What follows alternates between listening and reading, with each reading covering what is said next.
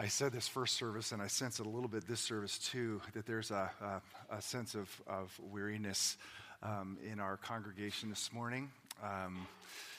Maybe feeling a bit like a wilted flower, and yet in this service, I sense a strength underneath that weariness in your singing, and there's a reason for the weariness. That is, we had a very big day yesterday, and it's been a huge weekend.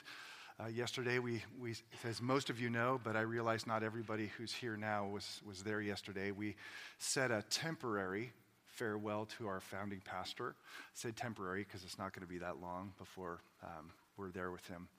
And we were there for hours, and here for hours, and here we are again. Feel like I'm living at the church this weekend. I told somebody this morning, I woke up and I felt like Tim Conway in the old Carol Burnett show. You know, I just barely walked. I kind of dated myself there, but it's actually a kind of a good pairing for what I'm about to say. And I didn't realize this first service, but I realize it now in the second service, because it's oftentimes when we're the weariest and the weakest that God does his best work, right?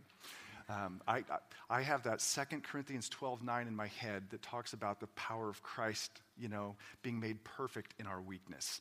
And so if we're weak this morning and weary, that's okay. Let's just allow God to be powerful in this moment, all right? Let me pray to that end. God, I pray for your power this morning to invade this place, invade our weakness, invade our weariness. I pray that there would be a burning of our hearts, of a renewing of passion and affection, both for Christ and also just the work that you've called us to, that's supposed to be a joyful work, a work that's a privilege, a work that is a grace to be able to participate in and cooperate with what the Spirit is doing in our world. So please, in this moment, we ask on the basis of Christ, who makes us worthy of being heard in our prayers, we ask that you would hear our prayer this morning and fill this place with your power in Christ's name. Amen. Well, I don't know about you, but I'm speaking for those who were there, and if you weren't there, this doesn't quite work for you, but you can picture it.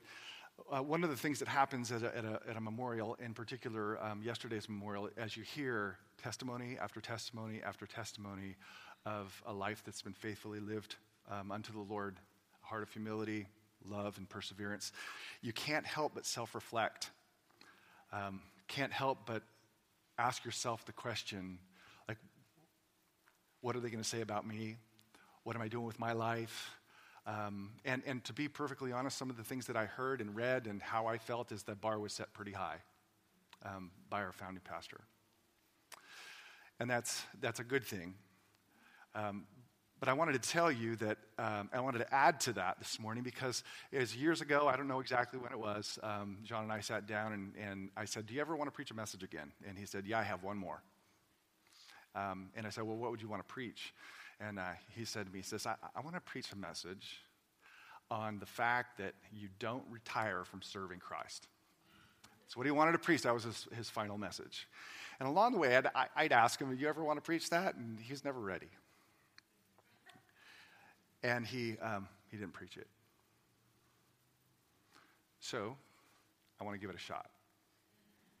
It seems a fitting, following his memorial, it seems fitting for this weekend that I give it a shot. Like I said, I don't want to rehash what was said yesterday, but some of you weren't there. He retired in 2001 from vocational ministry, but he didn't retire. He's been a small group leader, he and Sharon, up until I think last fall. He has continued to counsel. He has continued to sit on our elder board and shepherd people up until just a few months ago when he couldn't do it anymore.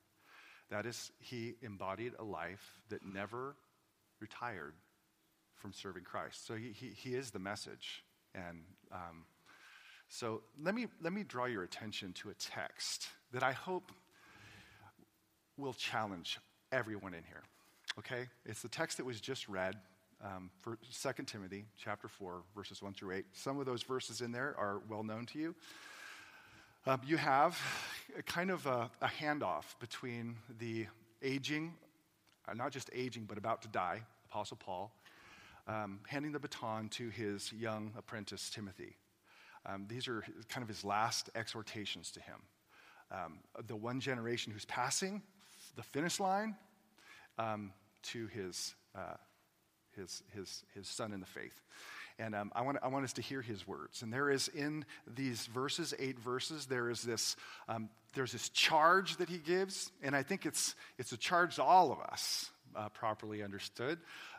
There is also an example, a vivid example of what it looks like, and then there is an incentive that he gives for us to not retire in service to Christ. The first part is his charge that we just read, charge to Timothy, and it is a powerful and a solemn charge. How he starts off is, I charge you, and not by the name of Paul or Peter, but I charge you in the presence of God and of Christ Jesus, who has judged the living and the dead. In other words, in the name of and in the presence of the one who's going to judge you someday, to preach the word, that as you continue what was started in you. That's what he says. You're supposed to skip down to verse 5. You're supposed to do it with a sober mind. That is, keep your head on your shoulders, endure suffering because it's going to be hard, do the work of an evangelist, and fulfill your ministry. In other words, end how I end it. Fill it up. Go all the way. That's his charge. And I love just the height, the intensity of the charge when he says, in the presence of God and Christ. That's solemn. And we're supposed to see it that way. This is a big deal. What comes to my head, and this is far bigger than what comes to my head, but what comes to my head is watching a commissioning ceremony. And some of you have seen those when a candidate is commissioned into the United States military. And they have to say an oath, a solemn oath. I solemnly swear to support and defend the Constitution of the United States from all enemies, both foreign and domestic. And what they're doing is they're swearing away their life to service to our country. A swearing away of life that is not just 24/7. It's not a swearing away of life, or the swearing away of life is not simply between 9 and 5, right? It's because you can't serve a country like that, right? It's like the enemy is coming and you realize it's raining outside. You get out of your sleeping bag and go up. I don't think so today. I think I'm just going to stay in my comfortable bed. No, that doesn't work. That's why they talk about signing your life away, or I swore my life away. And I know we're not accustomed to thinking of our Christian faith that way, but it is precisely the same. In the sense that, listen, Christ purchased us. That's what redemption means, right? He purchased us. He paid in cold, hard blood for the entirety of who we are. He bought us, which means we're his. And he commissioned us into his service to do what he did, out of what he did. In that sense, this charge is ours. Now, I know what you're going to say. This is a charge to Timothy to preach the word. And we know from other texts of Scripture that not everybody here is called to preach the word or teach or be a leader. In that sense, the specific application, of course, is to pastors and to elders. It's like you stay the course with the word and the gospel and Christ at the center, and don't allow anything to cause a church to deviate or engage in bad teaching that's going to lead them in the wrong direction. You stay the course. Now that's the specific application. But we also know from other texts of Scripture that everyone who is a believer in here has been strategically designed and gifted and placed to fulfill a ministry that God has called you to. Every single person who has the Spirit of God in you, you have been strategically designed, gifted, and placed to play a part. Now imagine hearing Paul's charge to you to fulfill the ministry that you have been strategically designed, gifted, and placed to do. I charge you, in the presence of God and Christ, who will judge the living and the dead, fulfill your ministry. Fulfill what God has called you to do. That's a charge. That's a charge that has been, I think, by way of general application, been given to us. All of us are called to love. All of us are called to serve. All of us are called to seek first the kingdom of God, not our own, right? That's the charge part. That's a powerful charge. It's a powerful charge to me. Then Paul gives an example of what that looks like, a vivid example, his own life. You know these verses, many of you do. For I am already being poured out as a drink offering, as his life is about to end. And it's interesting, he sees his life work as worship, because that's what it is. It's being poured out by God as something that's an offering to him, like he wants to do this. It's similar to what he says in Romans 12 when he talks about offering your body as a living sacrifice. All of you, that's his life work. He says, and the time for my departure has come, that is, I'm about to die. He said, probably life is about to end by sword, execution, martyrdom. Verse 7, he says, this is his own self-reflection on his own journey. I have fought the good fight. I have finished. He knows he's at the finish line. I have finished the race. I have kept the faith. So he's already at the finish line. And he's served and he's ministered all the way to the end. That's his example. And mind you, when he's writing this, he's in prison, right? He's in prison. And scholars guesstimate that Paul was probably somewhere between 60 and 70 years old. So he was I don't know if you'd call that elderly, but he was an aged man. And from what we know about his story, he'd been stoned and flogged on a number of occasions, shipwrecked. His body had to be just broken down and a mess. Probably didn't sleep too well. Back probably hurt. Joints hurt. Because that's his life was expended in service to Christ. And even here, right at the edge of the finish line, he's still writing letters. It's all he can do, given the limitations of prison and his physical body. But he's still doing it. He's still serving in whatever level he can. That's his example. Fight. I fought. And Christian life is a fight. And if it doesn't feel like a fight, you're probably not in a fight. It is a race. And if it doesn't feel like a race and doesn't feel like you're running and expending energy, then you're not in the race. And part of this understanding how this works is to understand how God has renewed our hearts. Christianity is a heart, out of the heart religion. I don't even like the word religion, but just borrow it for a while. James 1 uses it, so I'm going to use it. Christian religion is a heart religion, that our actions come from the heart. And that's the only legitimate, true, obedient action, is action that comes from the heart. And when God came into your life, when he gave you a new heart, when he reoriented your desires, he recreated you and wired you to do things differently than you did them before. Before Christ came in and reoriented the heart, our heart was fundamentally self-serving. But when he rewired it and made our heart like his heart, he made our hearts inclined to be others-serving. That is, the new heart, listen to this, I'm trying to seat this in proper theology. The true heart, if you're a believer and the Spirit is in your life, there is a hunger, a desire, and a drive to serve.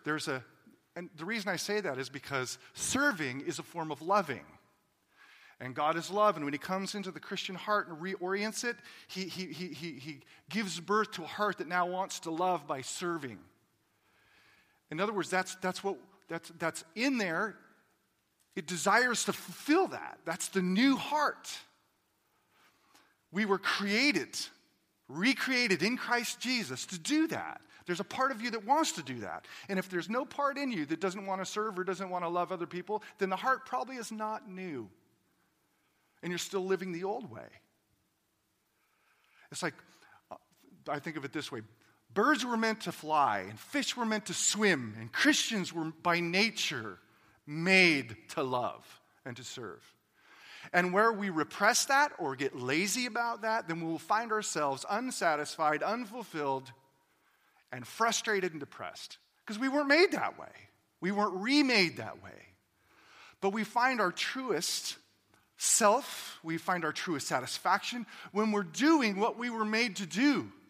And that is, we fight the fight and we run the race and we serve the cause of Christ with every dying breath. Now it's in there. And passages like this and the charge that he gives to Timothy are ways of if you will, kind of arousing that desire in the Christian heart to say, run and fight and don't stop until you're taking your last breath. The question is, how does this relate to you when you find yourself getting old and weak? And I remember when I was talking to John about this particular message, I know he had in his mind people who, after they turn 65, kind of have the let's coast to the finish line mentality, which is a cultural influence, not a biblical one. But really, when you think about it, this applies all the way across the board because you have young and aged who coast. So what I'm about to say, of course, applies to everybody. But it does beg the question, what about when you find yourself you're not as sharp as you used to be, right? Starting to forget things. John forgot things. He called me Mike for the first 10 years I was here. Forgot people's names. At some point, you're not going to be able to do manual labor. You may not be able to go and paint a house. You may not be able to go and lay tile at the Hanson house. Physically you can't do that anymore because the whole process of aging has limited you. So how do you serve then? How do you continue to finish strong given the limitations of aging? And here I want to defer to someone who's a lot older than I am. Most of you know the name J.I. Packer, right? J.I. Packer, probably the most well-known book he wrote was Knowing God. I read it when I was 22, and it changed my life. I think it was Crossway Books that said that he was probably amongst the top theologians of the 20th century. He spoke. He wrote scads of books. He went all over the world. He ministered, Well, he's turning 90 this summer. 90 this summer, and one of the things that he was able to do is write a kind of a final book. And I say final book because he has macular degeneration. He has already gone blind in one eye, and now he's blind in the other eye. Right? So here's this man of faith who's lived 9 decades, who's now lost his sight. But before he lost his sight fully, he wrote this book. It's a little book, and I highly commend. Well, I think it's good for everybody, but it's especially good for those who find themselves on the other side of 60. Called Finishing Our Course with Joy. And he wrote it when he was 88 years old. I think it was 88, 89. And it's worthy of listening to him speak because as John Hanson wanted preached, so he writes. And listen, or look at what he writes. He writes, the biblical expectation and indeed promise of ripeness, that's ripeness in a good way, right? Not a bad way, but like rich and wonderful and beautiful, of ripeness growing and serving, service of others, continuing as we age with God is the substance of the last lap image of our closing years, in which we finish our course. Runners in a distance race, like jockeys in a horse race, always try to keep something in reserve for the final sprint. And my contention, this is his contention at 88 years of age, is going to be that so far as our bodily health allows, we should aim to be found running the last lap of the race of our Christian life, as we would say, flat out. That's good. Flat out, like you give it everything you've got. The final sprint, so I urge, should be a sprint indeed. Live each day as if thy last, is the wise word from a hymn writer, or hymn written in 1674. I love that. My contention is going to be that in that last lap, we run as we say, flat out. That's good. That's just, right? It's good. It's just flat out.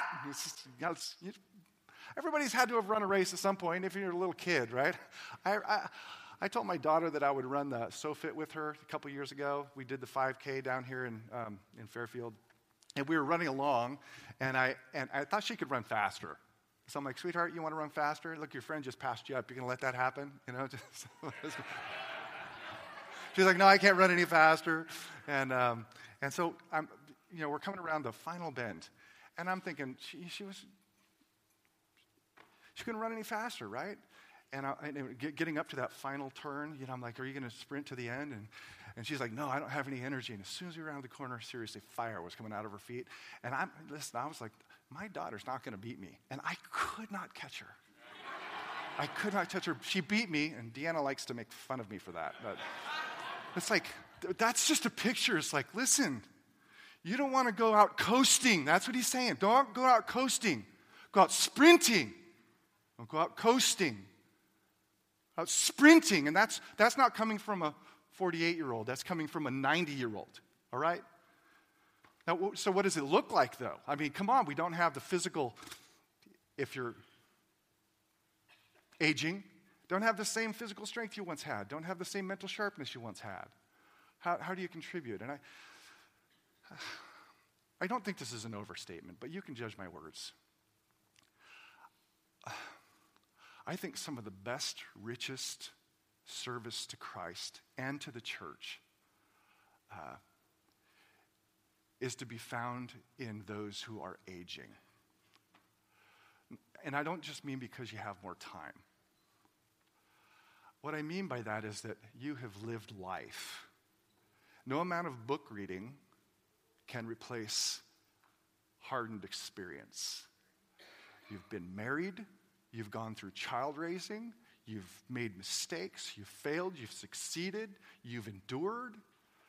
And then there's the rest of the young and the ignorant and the proud, right? Who think they have the world by the tail and yet don't know how to be married and don't know how to parent. And it's a wonder why everything's all screwed up. Because, and this is one of the great fractures in the church, is there is this segregation between the aging and the arrogant ignorance of the younger. And that what the Bible would call wisdom is there. And yet it's not being shared. And that's a big part of the service. It's not going to be physical activity necessarily, but your willingness to share your life, share your experience, and share your failures as well as your successes.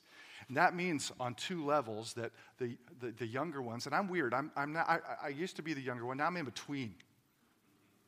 That's a weird place to be too, but still in need of wisdom. Is for the younger people to recognize, listen, I really need help, and to have people that you can go to who have lived marriage and parenting and life, and to be able to say, listen, I'm having a really hard time. Like, I want to walk out the door. That's what I want to do. And to have someone say, listen, I've been there. Don't panic. It's nothing new. Here's how I dealt with it when it happened to me. And that is huge service. See? You didn't have to run a marathon to do that. You didn't have to build a wall. All you had to do was share your life with somebody. But it also means, I think, I said this in first service, if you're one of the ones who's, I'm just going to say, aging, wise, and ripe in the good sense, you got to be a little more bossy with us. I mean it. It's like you see something, you have the wisdom, have the courage to speak into someone's life in a loving, respectful way. We have to pray for and make effort to break that segregation so that those who are on the other side aren't coasting. They're sprinting, but in a different way by investing in what God has done in their life to the younger generation. That's just one example of how that would work out. And deferring once again to a man who's much older than I, this is the way he said it. He says, the Bible's view, again, Packer, finishing our course with joy. You could read it in 2 hours. The Bible's view is that aging, which our culture says is bad, which is why nobody wants to call themselves old, which in other cultures it's precisely the opposite. under God and by grace will bring wisdom. Aging is a good process in the sense of the wisdom that is an enlarged capacity for discerning, choosing, and encouraging. And that is something we have right here. So there's Paul's own example and reaffirmed by J.I. Packer in his twilight years. And then finally, the incentive that he gives here, why not coast, right? And that is the cultural influence. Listen, you deserve it. You worked all this time. And I'm not talking about your vocational career. Hopefully you do retire and you're able to live. But that's not an excuse to retire from serving. But our culture says, coast. It's time to relax. Which, interestingly enough, Packer goes on to suggest that if you take that attitude and as a Christian you start to relax and stop serving, things in you are going to start to die. And you're going to start to feel a devaluation, both of yourself and by other people. And that's not a psychologically healthy thing. It's actually psychologically healthy for you to think flat out, right? I am going to capitalize on what it means to age, and I'm going to give what God has given to me to others. That is a healthy thing. But the incentive that Paul gives holds out. He says, henceforth there is laid up for me a crown of righteousness, which the Lord, the righteous judge, there's that word again, at some point there is going to be an adjudication of life, how well we did, will award to me on that day, and not only to me, but also all who have loved his appearing. There's times when, the motivation comes from the past. I mean, Paul could write, and I've already cited it, but I didn't cite verse 1, Romans 12:1, when he says, I urge you, brothers, in view of God's mercy. He's looking past and saying, look what God did for us. Look what Christ did for us. He freed us. He died for us. We're forgiven and accepted. We have the Spirit of God in us as a result of that. And that should be motivating to us, is what God has done in the past. But here he switches, as the Bible does, to the future. It's like there's something to be had on the other side of the finish line. There's a reward of sorts. There's a commendation of sorts. Now, whatever that is, it is going to be fully and completely and overwhelmingly satisfying to the new heart. It consists in the presence of God, the fullness of the presence of God amidst his people in a new creation. That's the way of summing it up. But somehow, there's an expansion of it if we fight the good fight and we run the race. That is, there's a gold medal at the other end. Whatever that gold medal is, an expansion of life and joy and a capacity for joy or whatever that is, it's there, and that's what you're supposed to, I want that. And again, I think the new heart does long for it. And at the center of it, of course, is that he's the love his appearing. Is you want him. And you want him to look at you and say, well, you just want him to look at you and smile and say, way to run, right? Way to fight. Even though it's my grace doing it in you, way to fight, way to run, enter into my rest. That's part of the joy and the reward and the incentive. There's a finish line out there, and it's not 65. It's on the other side of your death. That's the finish line. Or here, it's the second coming of Christ. Again, one final deference to J.I. Packer, who writes about this. He says, as seniors' people, powers of body, memory, and creativity grow less, so their conscious focus on their hope, that is future, hope of glory, should grow sharper, and their meditations on it grow more joyful and sustained. As this happens, that is, as you focus on what's across the finish line, as this happens, passion to continue being of use to God and his people in holiness, love, and what Scripture conceives as neighborliness should and will intensify to the end. That's the purifying effect of a constant hope on what's across the finish line. Is it actually It makes you more loving, more neighborly, and more passionate about serving. I've seen it at work. I've seen a lady in her 60s who was afraid to let people come into her house because she didn't want her carpets messed up. Christian lady. So you could kind of come, but you have to take off your shoes, and nothing wrong with taking off your shoes. But she was super cranky about everything. And then I saw her in her 90s, and she really didn't care. She'd rather have people in her house than clean carpets. And I thought, man, that's exactly what he's talking about. It's like as there's a focus on the hope and what really matters in life, all this stuff kind of just, it isn't that important anymore. And then you become more loving and more neighborly and willing to serve. And that's what he's saying. That's what he's saying. That's part of our incentive is this hope. So I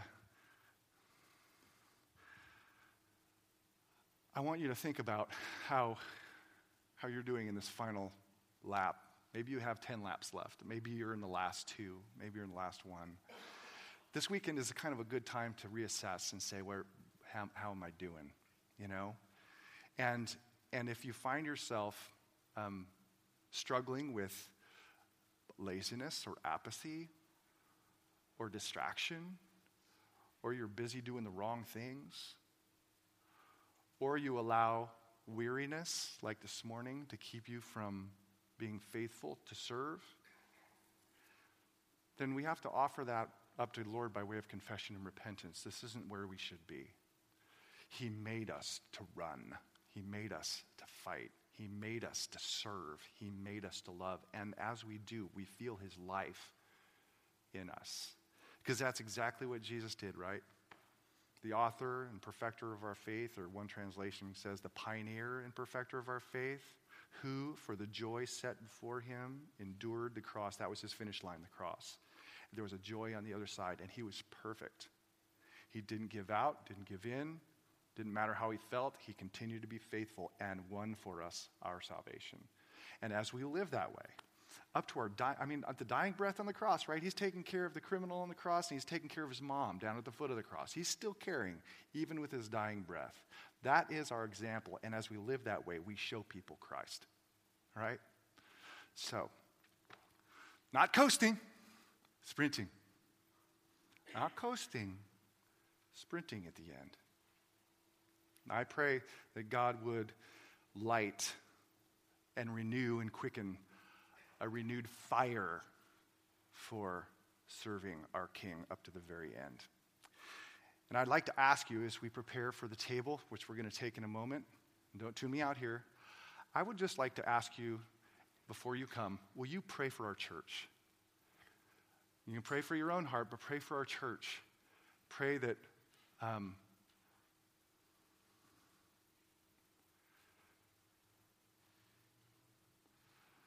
God would waken the dead.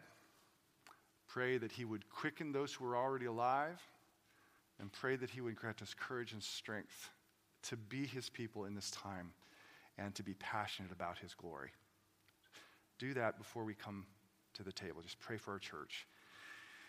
If you're new with us, just to give you instruction, I'm going to pray in a moment, and I will have 3 servers come, deacons, elders come up, and we have both gluten and gluten-free bread.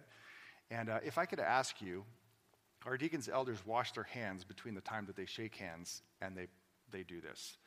And in an effort to keep things sanitary, if you could just open your hand and we'll put it in your hand.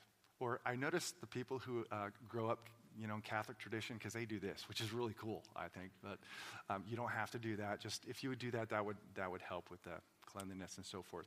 So if you're a follower of Christ, after I pray, I just encourage you, after a time of prayer and confession, come forward and take his body and his blood as a reminder of the one who endured the cross for us. Gracious Father, I thank you for this moment. I pray that the legacy of our founding pastor would spur us on to greater love and greater good works.